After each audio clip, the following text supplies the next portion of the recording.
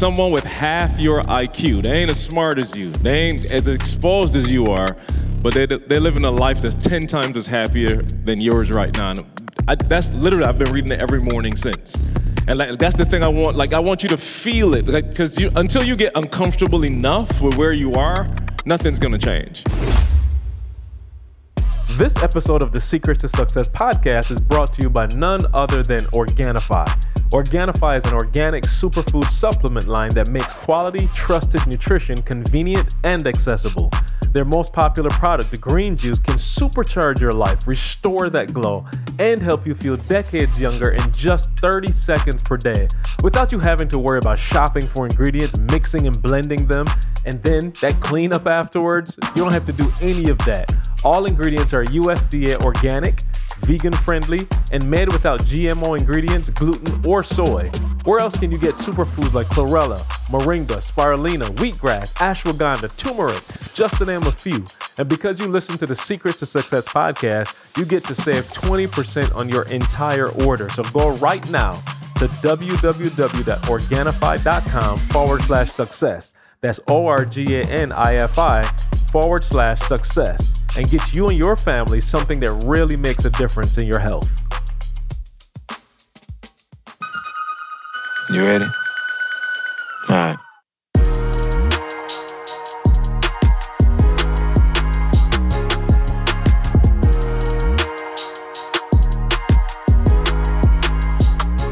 What's going on, world? Welcome to another edition of the Secret to Success podcast. I'm your host, CJ, joined as always by the Bayesian sensation, Mr. Carl Wesley Phillips. Make some noise. What's going on?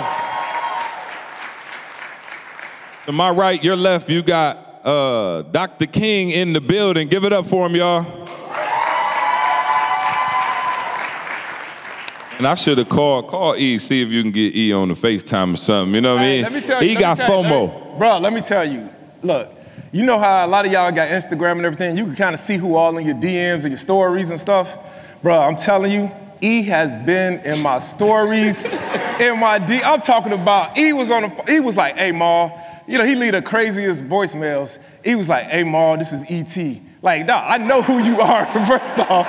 And then he was just like, yeah, I see y'all out there, man. I see y'all doing your thing. Like, man, Ma, I'm sorry I can't be. Man, if you need me, though, Ma, I can get on the Zoom. He said, and if a Zoom not good, I could go check some airlines and come drop right in Jamaica, then fly right back out, man. I said, E, we got it, dog. He's like, I just know how CJ be messing with you. And he's like, I just know. Hey, Dr. Thomas, you live on the Secret to Success podcast. How are you, sir?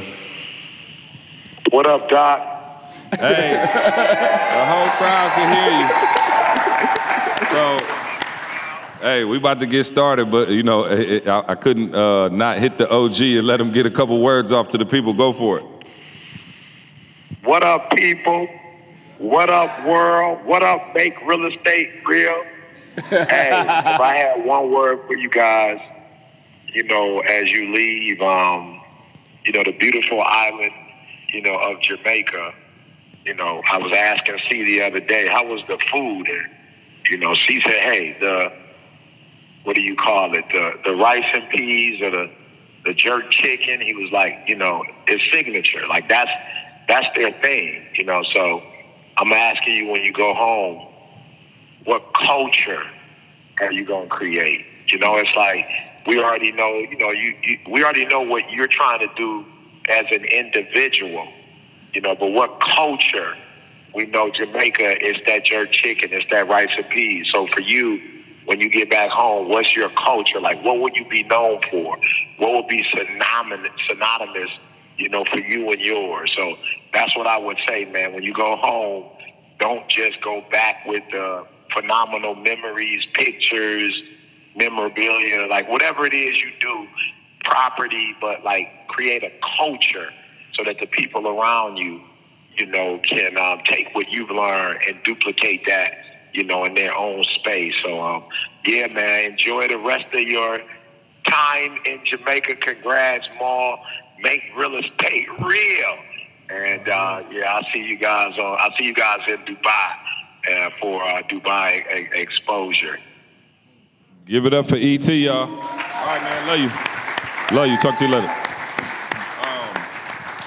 Let's hear from Carl, man, because Carl dodged me the other night. Everybody was ready to hear from you. Carl, how's your experience been in Jamaica thus far? And I told Carl, you from right down the street, ain't you? Barbados can't be too far. just down the hill a little bit, but everybody's been asking me the question like, man, what's it feel like to be back in the Caribbean? And I'm like, it feels great. And the reason it feels great is because it solidified the decision that my family made. All right, like my family made, and some of y'all listen to the podcast, some of y'all, right? It's a couple. But my family made a decision to, migrate to the United States years ago. And everybody's like, man, you left this warm weather, you left all that. But what I didn't have then was the exposure. All right? I was exposed to island life, but I wasn't exposed to the stuff that I needed to be able to come back to the island, this version of Carl.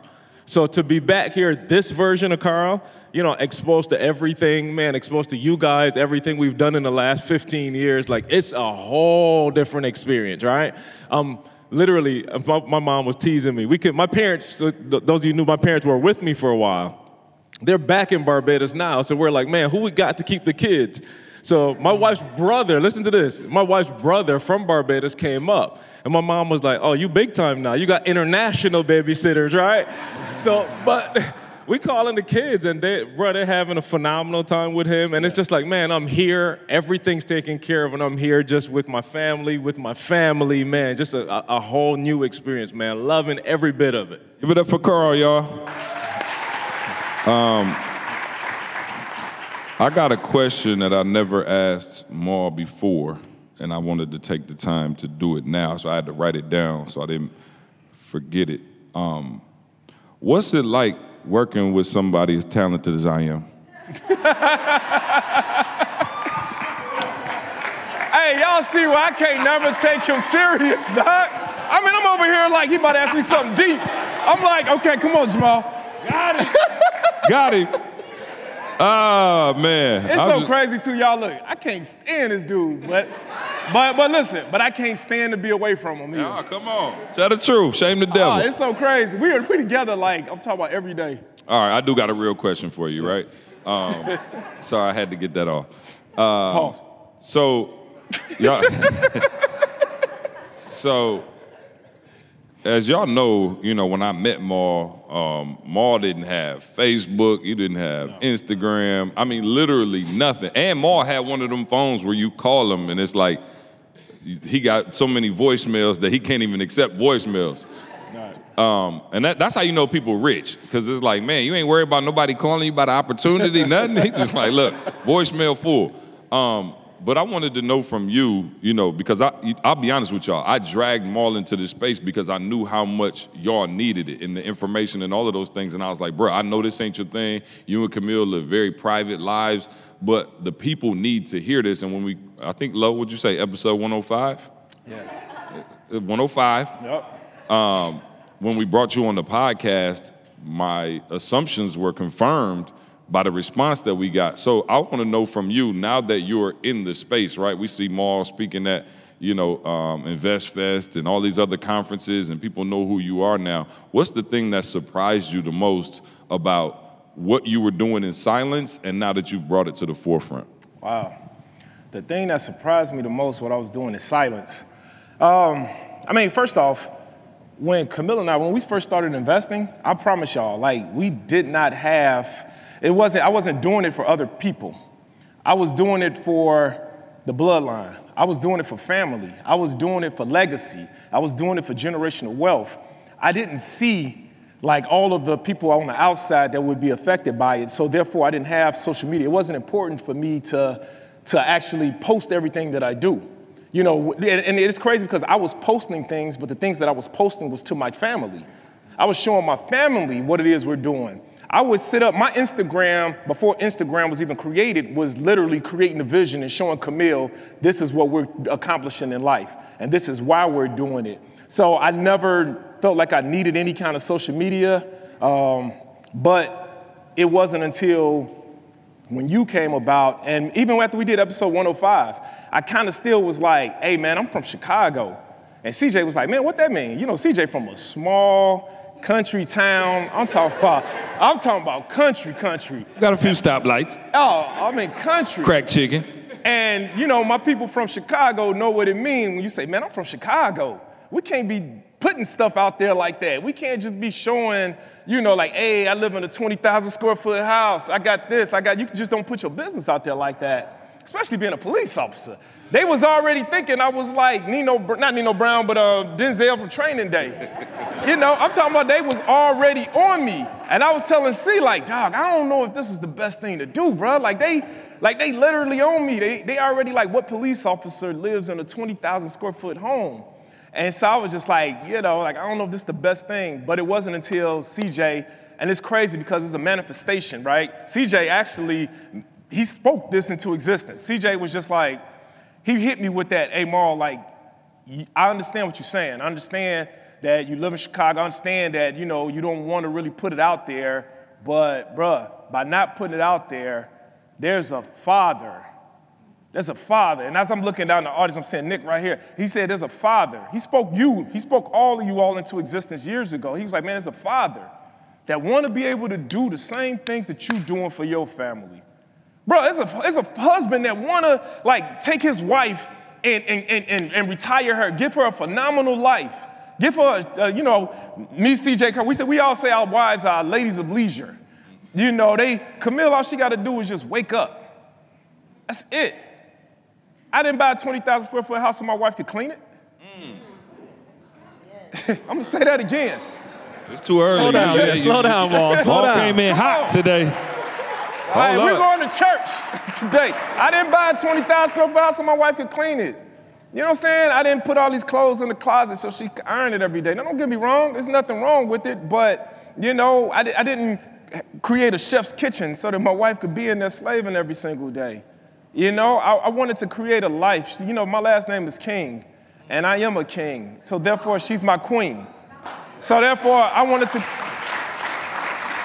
to create a lifestyle that served both of us, and it added to our life and not take away in any kind of form. But when he had me do this, because I was against it, I'm not going to lie, I've said that from day one. I was kind of like, man, what? You want me to do what? And he just felt like it was so important. He was just like, Marl, you don't even understand, bro. Like, you got information that can change people's lives. And he was like, and you really holding it to yourself. And I was like, wow. And I never even thought about it like that. And so now, you know, that I'm doing it and I'm seeing the lives change. I'm seeing husbands and fathers. You know, I'm looking over here, Ray. You know, it's amazing. It's just amazing, bro. So I don't even, the question, man, I don't even know what you even asked me, but I know it was a correlation. You lost me when you said your wife didn't have to do no laundry and no cooking. I'm sorry, baby. Look, I showed up, be coming to the crib like, we ain't got nothing to eat. Some salmon, nothing. No, but I mean, seriously, like, what are you investing for? Like, I mean, ask yourself, and, you know, write this down. Are you investing to be a burden to somebody or to be a blessing to somebody? Ooh. Think about that. Are you investing to be a burden to someone or to be a blessing? And I wanted to be a blessing. I wanted to, at the end of life, don't know when that's going to be, but at the end of life, I just want to make it where, you know, where my wife, my children, whatever, everybody, not even just them, everybody, where it's just like, hey, Jamal made our life so much easier. And that's what I use real estate for. That's what I use business for. That's what I use. And I got to the point where, and this is what I was talking about the other day when I was speaking, like, you guys can take the same information that you have and not just affect the ones that's with you now, but you can affect the ones that you'll never meet. When you really get good at this thing, you got the information, you could literally affect the ones that you will never meet. And that's what I'm on right now. I'm on Seriously Legacy, and I'm on not only affecting the ones that I will never meet in my life, but I'm on affecting the ones in your life that you'll never meet. Yeah, this question is for both of y'all. Carl, you can start. You know, a lot of us are first generation, let's not even say wealth, first generation investors, right? And like, I know I come from the Midwest. You know, my family was in the auto industry, and we lived a middle class life, right? And so most of us in here probably didn't grow up in like super privilege, but we lived a middle class life. And to me, middle class meant we ain't got everything, but we ain't struggling either. But we also never, like, I never even heard the word invest coming up, right? Yeah. And so it was a foreign concept when I started saying, I'm gonna purchase a property. I'm gonna spend, X amount of dollars and it's like, whoa, you spending what? Mm-hmm. And then, obviously Maul taught me that I wasn't spending my money. Right. I was transferring my money. But that was a concept that, I didn't understand. So, Carl, for you, obviously being, we grew up very similar, even though you grew up on the island in terms of our parents and providing and stuff like that. We had enough, but nobody was ever talking about, oh, you need to invest, you need to get this, you need to get that. How has it been for you as a first-time investor and kind of having to navigate through those waters of, family, like, wait, what you doing? I'll be honest, I got some family members still looking at me crazy. Like, I'll just be real with y'all. It's like, you doing what? And again, when y'all probably understand this. When you get the information, you're ready to just go tell everybody. Like, man, I just heard this stuff from Maul, and man, we could invest and we do this. I remember doing that to like some of my family members, and they just looked at me like, do what now? And I'm like, yeah, y'all don't understand though. Like, it could be like you could do a buy and hold. I'm just rattling off of the mouth, and like people gonna be paying. Heard of the ARV? Right, and they're looking at me like, what? And I'm like, yo, you ain't gotta. I'm like, your mom, and you could take care of that. And they're looking at me like it's like I'm speaking a foreign language. And I mean, to be honest, to C's point, it was a foreign language. But I've taken the role of, all right, I'm gonna have to lead everybody, and it may not be something that happened in this month or next month, but the best way to prove it is to prove it, right? So the best way for me to convince everybody that this is the way that our family's gonna go for the next how many ever years is for me to stick with this thing, figure it out from the beginning, and just march the whole family down. So like, I'll be honest, like my parents are still asking something, and they've been with me, I've been talking, I'm doing a good job of talking to everybody. Here's what's happening, here's what's going on, here's what happened during COVID. But I understand that I have a model, somebody that started this process 20-some years ago and stuck through everything, and now we could see what it looks like when you stick with it. Yeah. So I don't have no like issues sticking, you see what I'm saying? But for me now, it's about leading my entire family now down the path, man. But it was a tricky starting point, and like I said, there's still some navigation with it. But we ain't the ship is sailing. We ain't going all the way. Absolutely, more. Yeah, for me in the beginning, I think the person that it was foreign to or scariest to was myself, because I was doing something that nobody else in my family ever done. I didn't even have a course to go back to and a kind of reference to. I didn't have any of that. It was kind of like all of this was new. The only thing that I had, and I promise y'all, that's why I tell y'all it's so important, that vision. Your vision that's your roadmap. That's the thing that's going to carry you through when you're hearing all the noise. You're hearing everybody, say, hey, I don't know about that. I mean, trust me, look, I've been surrounded. I was working at the police department, and I would be in a car for 8 hours next to a person. Imagine that, and you telling this person your vision and your property, and they looking at you like, man, you crazy. So for 8 hours, you can't even get out the car with that person. You stuck in the car with that person, and you just got a person telling you crazy. And that's why it was so refreshing to start working with Vince, because Vince never told me I was crazy. Vince was like, hey, man, keep doing what you're doing. I don't understand it, but I see you. I see you, and that means something. And so for me, it was uncharted water. But I knew that I had to do it. I knew that it was just something in me. And I mean, and everybody got it, man. Like you was just saying earlier, there's nothing more special about one person than another. God puts something in everybody. And it's something that just burns inside of you. And I don't know if any of you have experienced this yet. And if you haven't, then you need to start meditating and really find out what that one thing is. But it was something inside of me that I just knew I had to do it. I remember being in a police academy.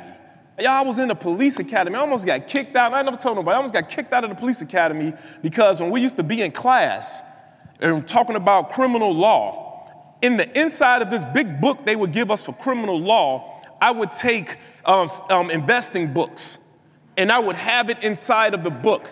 And while they were talking about criminal law, I was reading about stocks. I was reading about investing. I was reading Rich Dad, Poor Dad in the police academy when they were talking about criminal law.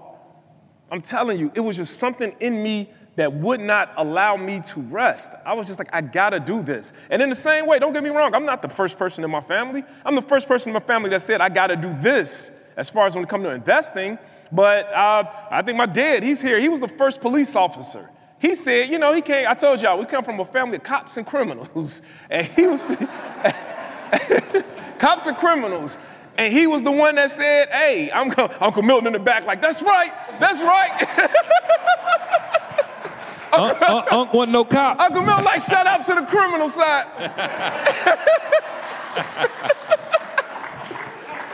Well, I can't make this stuff up. Man, we come from a family of cops and criminals, and my dad said, you know what, I'm not gonna be a criminal. I'm gonna be a cop. My dad went to the military. He did everything. He became through the ranks, became a sergeant, and go back to that exposure, right? Your level of exposure will determine your level of success, and because of that, everybody else on the one side of the family, we got a lot of cops in my family, and they followed suit because of what he did. But on the other side, because of what Uncle Milton and them was doing, you had to. So it's some things that you have to do. And that's why I said, you all are my 300. It's just like, you take this spirit of investing. You take the spirit of legacy. You take this spirit, Ray, of generational wealth. You take this and you just say, no matter what happens, man, no matter what nobody say, I'm going to be that one. They used to call me crazy. Now the same ones that's calling me crazy are calling my phone and asking me to help them out. Guys, the same ones, the same supervisors that wouldn't even let me take off of work are now asking me to help them buy properties. The same ones that told me I was a dreamer, and they still working on the job. They started working that job 5 years before I started, and I retired 4 years ago, and they still working the job. Guys, it's crazy. I got this head on to say crazy faith, but if it's not crazy, if people don't think what you're doing is crazy, then what you got planned is not big enough. I want to go for both of y'all. This is a question for both of y'all. For the people out there, like, it's always crazy. You kind of talked about it a minute ago, but like, there's somebody out there who's been through Make Real Estate Real. They in the exact same financial position as somebody else who went through Make Real Estate Real. And some people on their 4th and 5th property, and some people still standing on the edge watching. Yeah. What do you say to those people? Because I've talked to a few of them here. I ain't gonna point nobody out because I can't see, because it's keratoconus blind me. If I could see you, I'd point you out. But no, I talked to a few people that was like, man, we know the information, we got it, we just kind of like, and you see that last little bit of hesitation. Why don't y'all give them some information to help them get over that final hurdle? I read Glenn Twiddle. He posted something on Facebook a couple of days ago, and it said, someone with half your IQ is living a life that's 10 times happier than you right now. Hey, say that again. Bruh, someone with half your IQ, they ain't as smart as you, they ain't as exposed as you are, but they're living a life that's 10 times as happier than yours right now. That's literally, I've been reading it every morning since. And like, that's the thing I want you to feel it, because until you get uncomfortable enough with where you are, nothing's gonna change.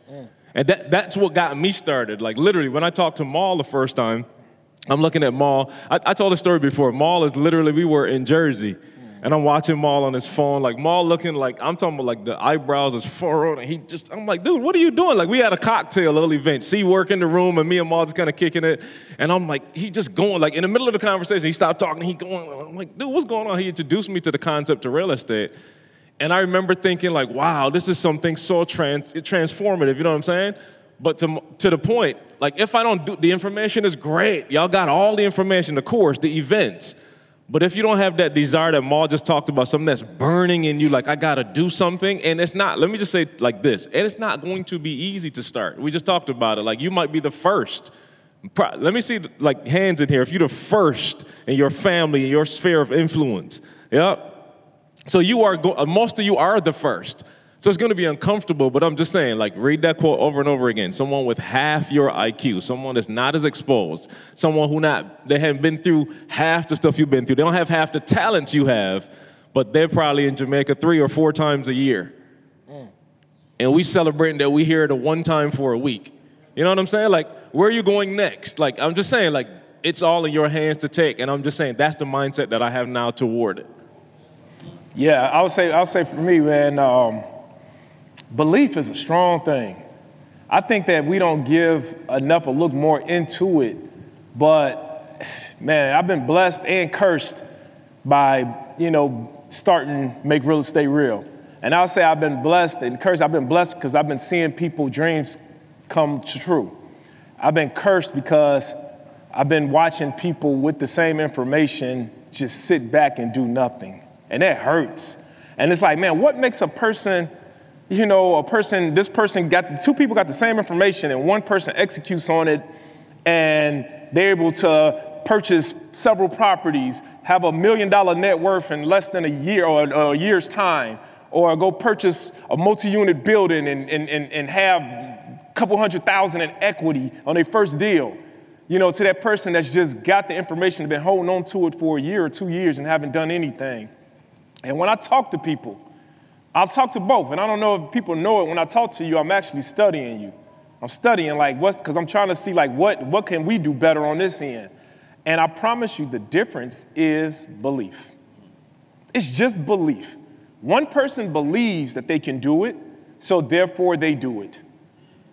They believe they can do it, so they attack it a little bit different. When they're actually going to look at that property, they believe that they're going to get that property, so now they are going with the mindset of ownership already. They're going with the mindset of entitlement. They're going with the mindset of this is mine already. I just got to now go through the steps to sign my name on the dotted line.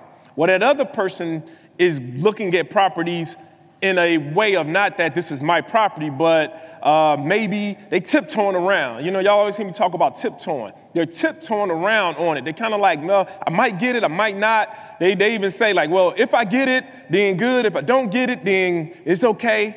See, when I first got started in real estate, there was no retreat, no surrender. I used to tell everybody, I am going to get this property. I got so crazy with it. I was putting my hands on the bricks of properties. Vince, you here? Is Vince here? Vince had a little too much rum punch last night. He'd join us for the afternoon session. Vince will remember this, Vince will remember, April will remember. I used to go to properties and I would put my hands on the bricks and I would touch the bricks and I would claim it. Y'all, I knew it. And Camille could tell you, I knew that I would be in this position in life. Not necessarily with all of you all, but I knew that we would be doing the things in life that we're doing, and I knew that real estate was going to be the vehicle to help us get there. I believed like no other. My belief level was just crazy at the time. And I'm think back, and that's why I tell you all, man, I don't give this 45-year-old person any credit. This 45-year-old person getting up and you see me humping every day on the internet because I have something to prove. This form of Jamal has something to prove. The 20-year-old Jamal, the 22-year-old Jamal, he had all of the belief in the world. He didn't have no evidence.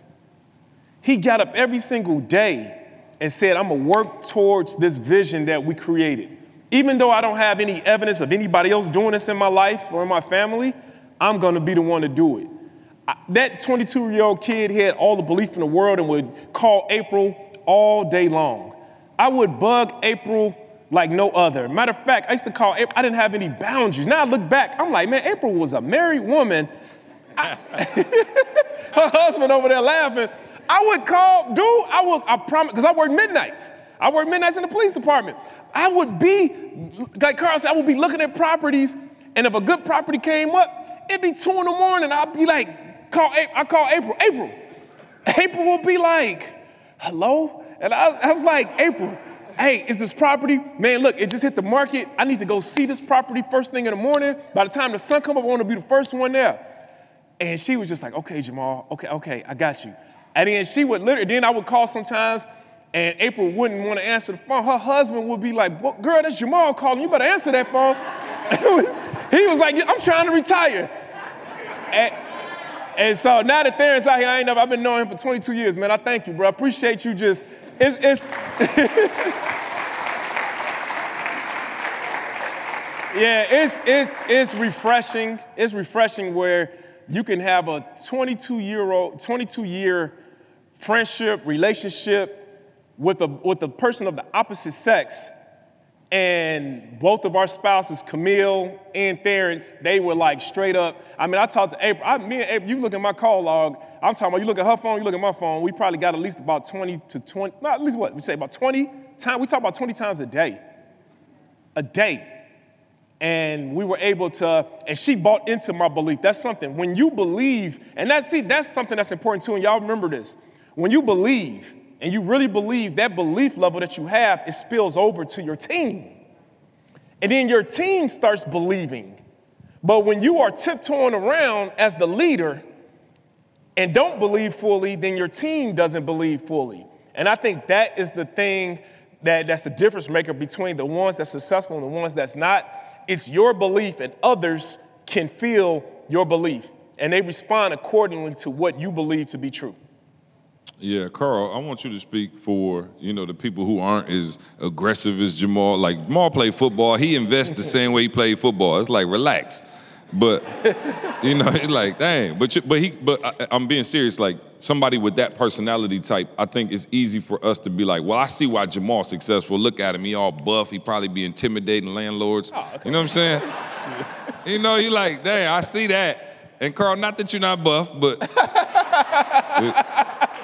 you got a different personality and physique than. So talk to the people out there who like, man, I'm more laid back, I'm more chill, like that, I'm not necessarily the outwardly like, outspoken, about to be blowing somebody's phone up. Like, you obviously are more. I had to tell Carl to call me. I'd be like, Carl, call me. He'd be like, I ain't want to bother you. I'm like, Carl, I know you for 100 years, bro. Call me. But just you're more laid back in nature. Talk about investing from your standpoint and speak to the people out there who may not be that, high pilot, to, I guess, the more grounds crew. So the first thing that Maul taught me, man, is I think the reason why a lot of people hesitate is just because you don't feel like you're sure, right? And it doesn't matter how many times I call Maul about a property, Maul will start with, what's the numbers? So it's not a guessing game, if you get what I'm saying. So you don't have to guess, like, if this property do this, will I? Like, you don't have to guess. When you look at the numbers, fix and flip, when you look at the numbers tell you immediately what you need to know. You take your time when you run through. Y'all know the 70% rule. Y'all know the information now. So for those of you that, like, want to understand it, that's there. Now, the second part of, like C's saying, like, not bothering people, that kind of stuff, I'm going to be real with y'all. If you're a ground screw in the room, like, it's our superpower and it's our curse at the same time, right? I want you to understand, it's your superpower. Like, y'all in the room, y'all know, like, Carl, they always joke and say, like, Carl, everybody loves you, bro. Why? Because that's my personality. I'm not going to come over and try to put anything on you that I wouldn't want on myself. But at the same time, when we're thinking about generational wealth, I can't sit back and be totally passive. I'm never going to be Maul, but I can't sit back and be totally Carl either. Like, and again, you guys study the assessment as well. Y'all are familiar with the assessment. You have all four, right? You are all four of them. You just got to figure out how to activate them when needed, right? So for me, it's like, I can't expect the property manager to know what's in my head unless I call her. I know that sounds real simple, but that's what we do. Like, man, I think that's their job. They kind of know what they're doing, so I'm not going to bother them. No, they don't know. Like, they don't know what you're thinking. They don't know your plan. Communication is everything. So it's as simple as, hey, let's just start. And I'll be honest, like, and again, April will tell you, I started, I don't know how much time April got, but I was calling her just as much as you. Yeah. But just to be real, like, I'm calling, April said, like, yo, I need to know who you are, what's going on. And we formed a relationship. It's not like, she just the project manager and the property, like, we formed a relationship. So I'm calling her, and again, that's my skill set. Like, I don't want to step into the business realm too much because I feel a little sometimes intimidated, not anymore. But you have to understand that it's your goal. It's nobody else's goal. And nobody else on planet Earth is waking up thinking about, you know what, I'm going to make your goal come through today. Nobody's waking up thinking like that. So you have to activate that for yourself. That's good. Maul, you talk about the faith muscle and being able to build that up in that belief. And I'm not gonna lie to you, like, it's not even just like when you were getting started. Maul's still on that heavy. One of the most recent examples is when we were trying to get the 61 property portfolio. Yeah. And it was crazy, I'm just telling the truth. Like, so I know we had put a bid in on it, and it was X amount of millions of dollars, and we was like, all right, cool, we're gonna get it. Maul went to every single property. He called me after he walked out of every single property, like, bro, we about to put this bid in, we gonna get it. And I remember we got it, and then we got everything put in and submitted the whole bid, everything, and then we got a letter back. And you called me and was reading the letter, and Maul thought that it said we got it. He was like, and it said, have you ever seen where they do like a beauty pageant and they be like, congratulations, you are the runner up to, and they make it feel like, so Maul was like, yeah, and he was like, wait, you're the first runner up. Yeah, that was my first time reading the letter. And the letter started off with congratulations. Hey, that's so all I saw was congratulations. I was like, congratulations. I called E, I called C. I was like, congratulations. I said, we got it. And it said, you are the runner-up. And so, and this is just a true story, y'all. So I was like, dang, man, because Maul was like, man, this is right. It fits our, and I'm gonna be he was talking about y'all. He was like, I know some of y'all have gotten those properties. He was like, man, this is gonna be great for Make Real Estate Real. Of course, we're gonna keep some to do ourselves, but we'll be able to get, a lot of these off to our people at a great price, da-da-da-da. And so when it didn't happen, like, I was like, dang, I was like hurt a little bit. And then the next day, Maul was still sending me like some of the properties, like, look at this one, we could get this one and do this with it. And I was like, okay, he keeps sending me these. And so it was like a week later, he would send it to me again and send it to me. And I finally was like, hey, Maul, we didn't get it, bruh. And he was like, nah, we gonna get it. And I was like, huh? And I think it was some gentleman out of Russia who had won the initial bid. And Maul was like, I don't know, but God told me it ain't over. And so every day he would send me the properties and be like, look at this one. Look at this 3-unit. Look at this 2-unit. I know a perfect investor for this one. I know a perfect investor for that one. And then sure enough, he called me and was like, hey, bruh, they late on that deposit.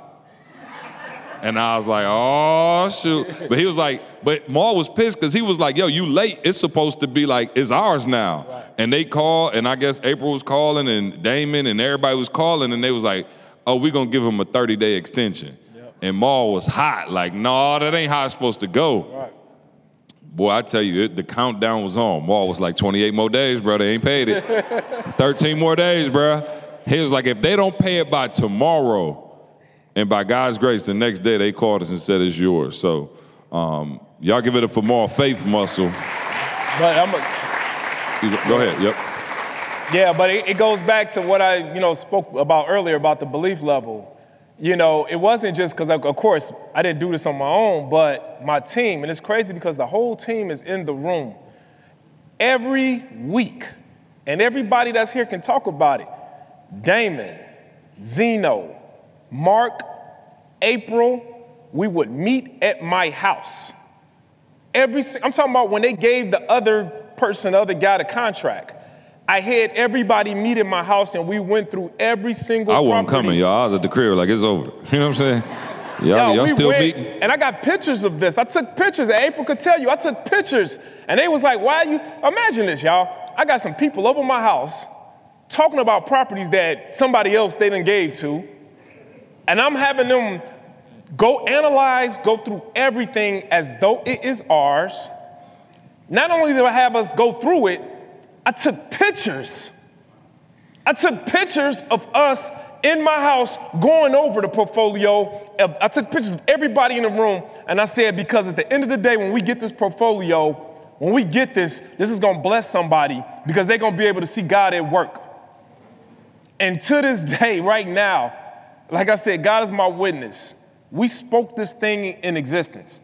And it's crazy, and let me tell y'all, man, God is gonna leave you clues. God is gonna show you clues. If you really just open your eyes and look. I remember when we was going through the portfolio, when we was going to all 63 properties, I remember having CJ on FaceTime at one point, because we pulled up to a property. And I was wondering at first, sometimes, the enemy can make you think like, you can tiptoe around. Sometimes, maybe it's not ours, maybe it shouldn't. But it was this one property in particular that we went to. I pulled up in front of this property, and as I pulled up in front of this property, I was like, man, this just looks very familiar. Remember that? Mm-hmm. And me and you was just on the phone talking. Yep. And I was just like, man. FaceTime. I was on FaceTime, and I was like, man, this block looks familiar. And I remember looking outside, and April pulled up. I was like, April, I was like, did I used to own this property? And April looked and said, yep, this was one of your first properties. One of my first properties was part of the foreclosed package. It was part of the 61 property portfolio. And when I went inside that property, I bought that property maybe about, 18 years ago, something like that. And when I went inside that property, I had CJ on FaceTime, I had April there, and me and April was walking through that property, and the other two guys from Russia was walking through the property. And I knew the property looked exactly the same way when I fixed that property up. One of the first properties I ever fixed and flipped. And I remember walking through this property and I just was like, man, I fixed this property up when I was in my 20s. And now this property is back on the market as part of the foreclosed portfolio. And it was just a sign to me that made me say, this is mine. This is mine. This is ours. And I act accordingly. Because of my belief level, April acted accordingly. She went to every single property. April did everything imaginable. Because I believe, Zeno did everything imaginable. He went to Damon. He looked up every single title, every single deed. Because of my belief level, Mark was doing everything that he was doing when it came with the financing company that we used. When your belief level is to a certain point, everybody else's belief level would automatically go up to where yours is at. And I'm sitting here telling you that portfolio came about nothing more because of my belief, my faith, and because God saw that. And the same thing I used to realize my son, I used that to realize this portfolio. And that was blessing others. Yeah, give it up for more, y'all. Y'all could clap. Two more things, and we can get out of here. Legacy, right, and generational wealth. These are terms that I've heard, but they were new to me.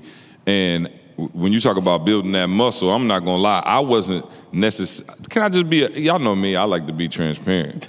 I wasn't sure at first I was feeling generational wealth like that. I'm like, he like, your children's children. I'm like, I don't know if they need all that. Like, I'm trying to ball out right now. You know what I'm saying? I'm trying to get Candace out the kitchen. You know what I'm saying?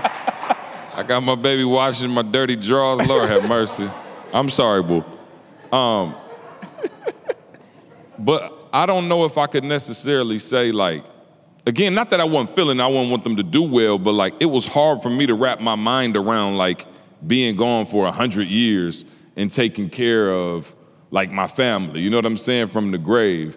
And you said something one time that just hurt me so bad. You said, I'm gonna take better care of my family from the grave than most of y'all are alive.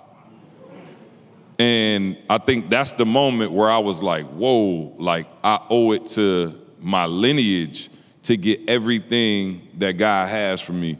Talk about, and Carl, you can answer this too, kind of how your perspective changed because of Maul on that. And then Maul, I want you to talk about like where you developed that mindset. Because again, where I come from is like, if you got enough, like we was geeked if we had enough to bury the person, have a sweet repast. You know what I'm saying? Like that was like, your grandma handled her business if that went down. Yeah. You know, and now we saw the video the other day, which was, y'all give it up for the Camille grandmother one time.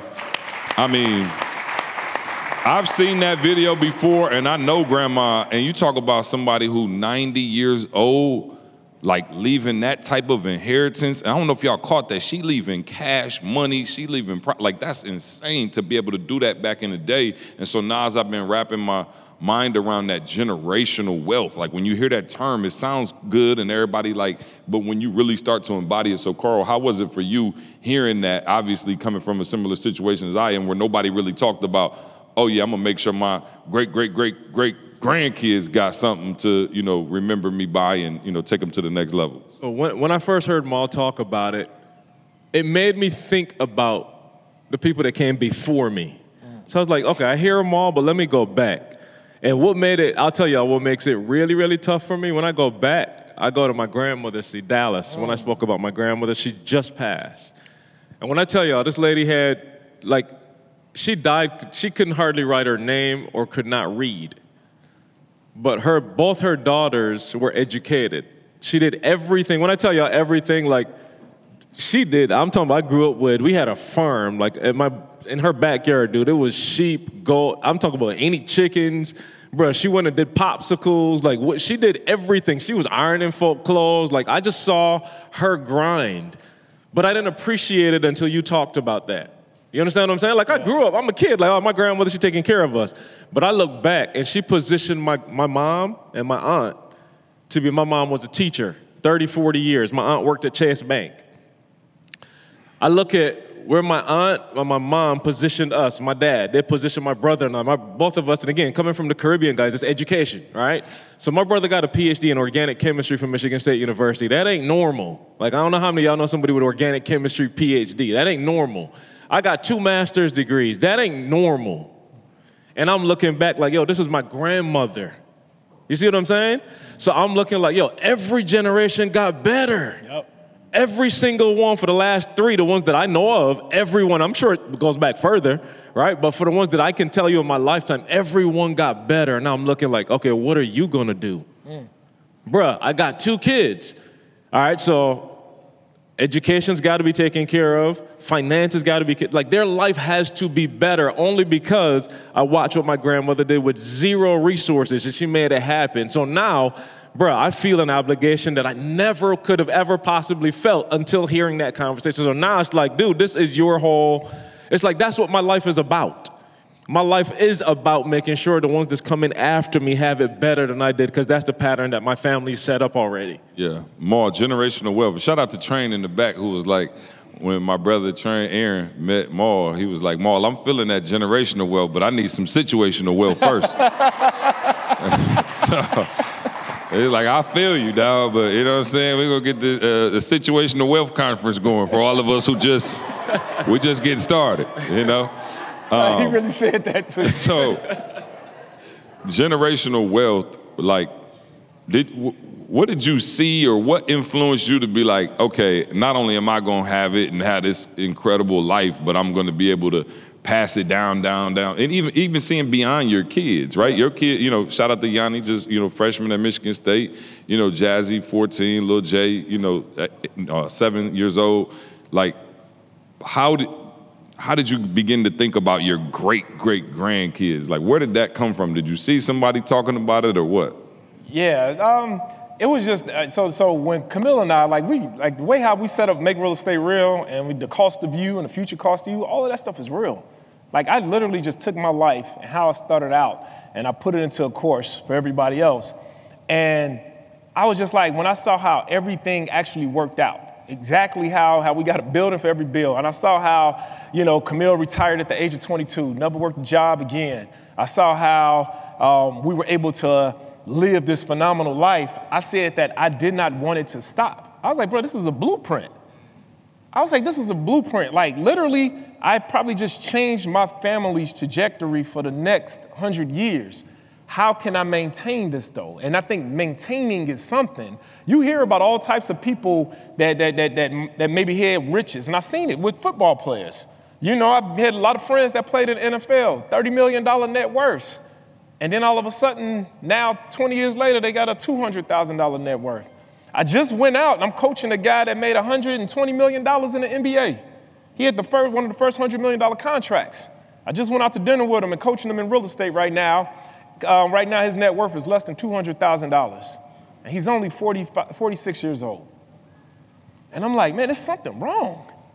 It's like, bro, we getting the money, but then we not setting up. And now he heard me speak, and I had a 2-hour conversation with him. I literally seen a grown man cry, an NBA champion, got his ring, cry, talking to me. I literally had to give my man a hug while he was talking. He said, man, I wish I would have met you like 10 years ago. He said, if I just would have met you 10 years ago, he said, I could have put just $10 million to the side.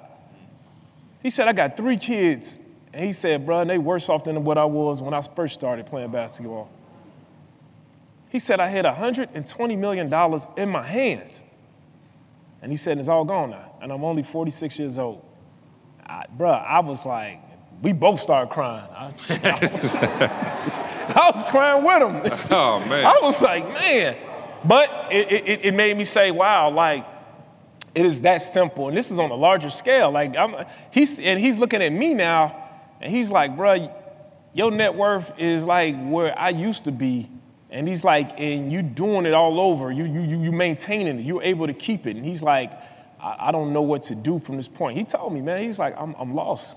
He's like, I'm lost. And he said, Jamal, it's not just me. There's hundreds of us. NBA, NFL, he said, bro, we don't know what to do. And he said, we have the money and we don't know what to do. I'm speaking to people that's getting the money, and I'm teaching people that's getting the money. He said, all of us have the money and we don't know what to do with it. And so I've just always seen people, and I worked with people that was just always about them. You know, it's just like, hey, I'm trying to get promoted. I'm trying to get this money to get this house. I'm trying to get this money to get this car. And it was never the next level. It was almost like, okay, well, I got it. Now my kids, you start right at square one where I did. And then now you got to fend for yourself. And then we teach our children how to do exactly what it is we did. And so I was just like, man, what if I can change? Like, what if I can change it? What if I can teach my children, not only teach them, but set them up?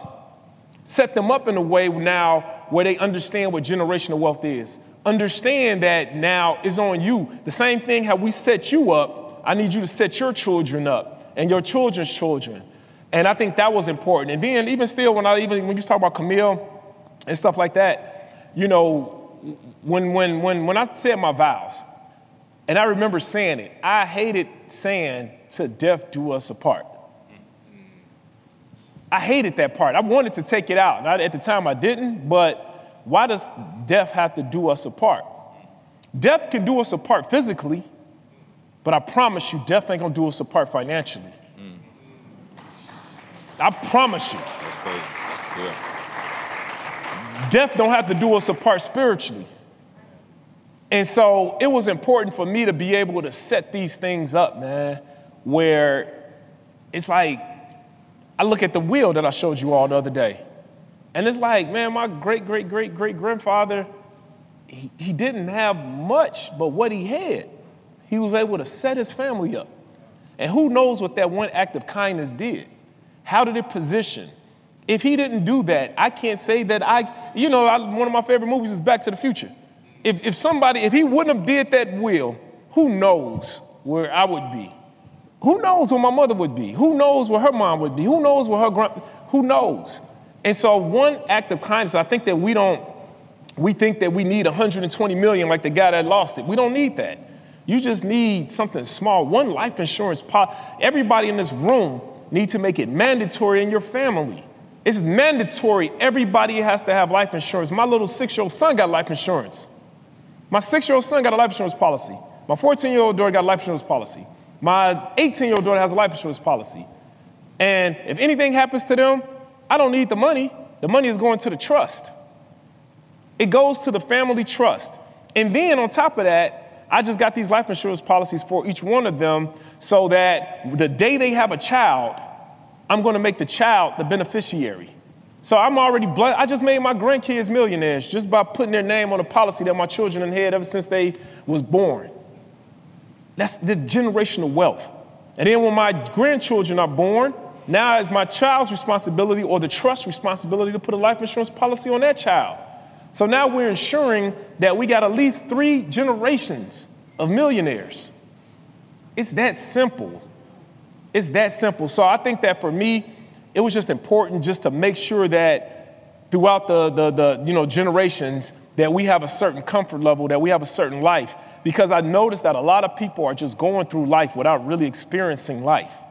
You know, a lot of people are not getting what I call the true experience of life. You know, and Candace and Camille, they always had this thing, you know, they always sit up. And every time we go places and travel, they say, man, what kind of life is this? It's something when you can go places and you don't have to worry about things. And you're not just going to, you know, I got a lot of friends who used to travel and, you know, it's like, okay, cool. They get on a plane and it's like, all right, well, we're going to sit in the back of the plane, coach. You know, we're going to get the cheapest ticket. And then we get to the hotel. Yeah, we're in another country, but it's like, I'm going to get the cheapest hotel at this other country. And it's like you're just always doing the cheapest thing. And it's just like you're not getting the full experience of what this place has to offer. And so that's been my thing. I want my children or my grandchildren. I want someone 100 years from now to talk about me the same way I'm talking about my great-great-great-grandfather on the stage. I want them to sit back and say, my life is the way it is because of what this man did. I want them to be able to stand up here on the stage or wherever they at in life and say, this man, not only did he set us up, 100 years ago, but he set up thousands of families across the world for generational wealth. So I think that's why it's important to me, bro. Dr. King, y'all. Y'all know what else is important to me? Oh, come on. Well, y'all know what else is important to me? Shout out to Organifi, the superfood green juice powder, keeping this podcast powered up throughout our days, man. Shout out to anybody. I think I got some with me. If anybody wants some, I'll hook you up. You know what I'm saying? See me in the back. But we in Jamaica, man. Can I get a yeah, man? Yeah, man. Last thing that y'all want people to take as we, go up. We got a few more days left here together. We're going to have a great time. Can't wait for the white party, all of that. It's phenomenal. And for those of y'all who just listening to this podcast, you should be here because this is an amazing time. Just the energy, man. The people have been fantastic. Give yourselves a round of applause, man. Just being a phenomenal group, and just having a fantastic time, man. We went out on the boat last night. What a ride. Just magical. But what's one thing that you hope people take away from Jamaica when they leave? If you say, Carl, you just said, man, this one thing I'm hoping people take, and then Maul, you. So Maul just said something that just had my mind rolling. Like, do you understand the amount of decisions that had to be made for you to be where you are right now? Like, I just want that to settle for a second. Like, for those of you here in Jamaica, for those of you listening to it, wherever you are right now, like your mom, your dad, one or two little different decisions and you're not here, good or bad. But just to be real, think about the amount of decisions that happen. I'm talking about, like, we can't number them, but yet you were here. So I want you to understand that you are here for a reason right now, not 100 years ago, not 100 years in the future. Right now, you are here. And I want you to understand what that means. It means that there's a big purpose for every one of us sitting here right now. Like a big purpose. It's not accidental, right? This is very, very intentional. So I want everybody to be serious about that. I don't care what it looked like, what happened, what's going on, whatever. Like, you are here for a reason, and to Maul's point, I want y'all to, spend some time meditating and figure out, what is my one purpose here on earth, right? What's the thing that I have to do that's going to impact everybody else around me? Because it's not an accident you're here. So I want you to take that seriously, I'm here for a reason, and Planet Earth was Beyonce's song, I was here. Planet Earth is going to know that I was here. So I want y'all to really, really take that seriously. Basin Sensation, ladies and gentlemen. Give it up. Maul. What's one thing you want people to take from Jamaica? When they leave, they get back on the plane, headed to wherever they headed, what's the one thing you hope they take away from here? Yeah, exposure, and I say this all the time. Your level of exposure will determine your level of success. Your level of exposure will determine your level of success. I mean this.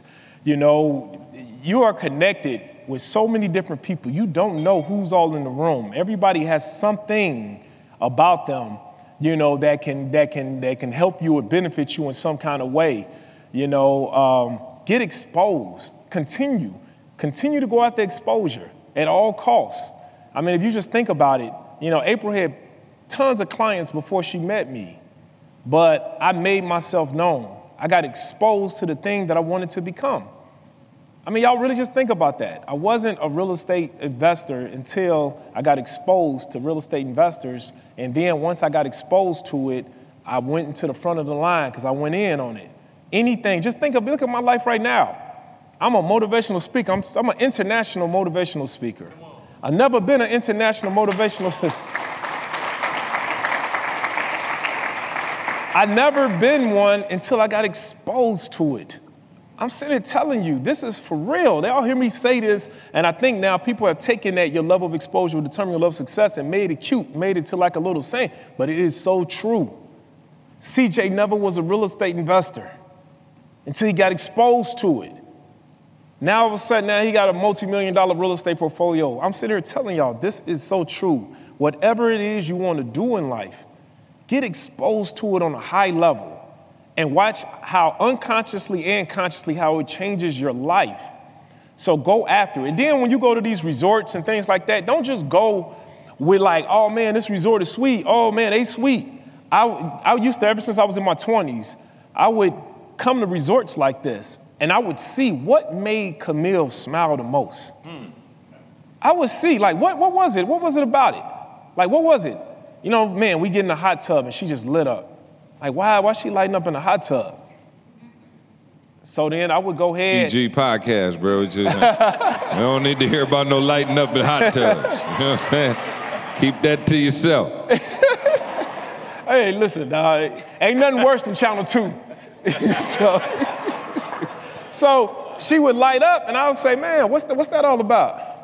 All right, let me go ahead and put a hot tub in my house so I can get that smile all the time. Okay, cool. What this hotel room, why is it that she likes, you know, why she feel more comfortable in a hotel room? She should never feel more comfortable in nobody else's room than a room that's in our house.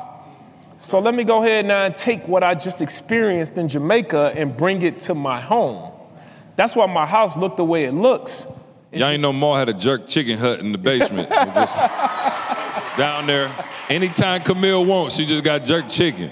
Hey, not only are we about to have a jerk chicken hut, I'm about to have Uncle Milton on the grill in a jerk chicken hut. But yeah, so when you go places, take what it is that, like, take the one thing that you experienced that made you feel good, and then bring that thing back to your home. That's how I put a nightclub on the top floor of my home. Not because I like dancing, but because I knew that, you know, whenever I have friends come over, you know, people wanted to listen to music. They wanted to go places, and I noticed that every time we traveled, we would go places and turn up. I mean, me, Camille, Candace, and C was what country was we in? Where was we at? Was it Mexico? Mm-hmm. Or we had the club to ourselves? Mm-hmm. We had a club to ourselves, and we was just going to the DJ, and the DJ was playing music and things like that, and it was just a good feel good. You take those things that feel good in your life, that you've been exposed to, and you bring it home, and then all of a sudden, unconsciously, you'll have this phenomenal life that will make you feel good also. Y'all give it up for the fellas. Give it up for yourselves. Help me close it out. We out of here. We love you. We'll see you next week. Let's go. I want you to focus on here right now. Don't you worry about when you get home. You concentrate on this opportunity. You don't worry about tomorrow. You concentrate on this opportunity with all your might, with all your soul, with all your heart. Thank you so much for rocking with us as always, right? We don't take it lightly, guys. And we hope that we've provided transformation and not just information. We want you to become the best version of yourself. All right, make sure you check out the show notes to access all the important links and get your product discounts. Now, one favor we're asking of you, do us this favor. Make sure you subscribe and leave us a review on Apple Podcasts. We want to know your feedback on how we can serve you better. And if there's anyone that you think could benefit from listening to this show, please, I'm begging you, please share it with them. And remember, as E always says, if you want to succeed as bad as you want to breathe, then you'll be successful.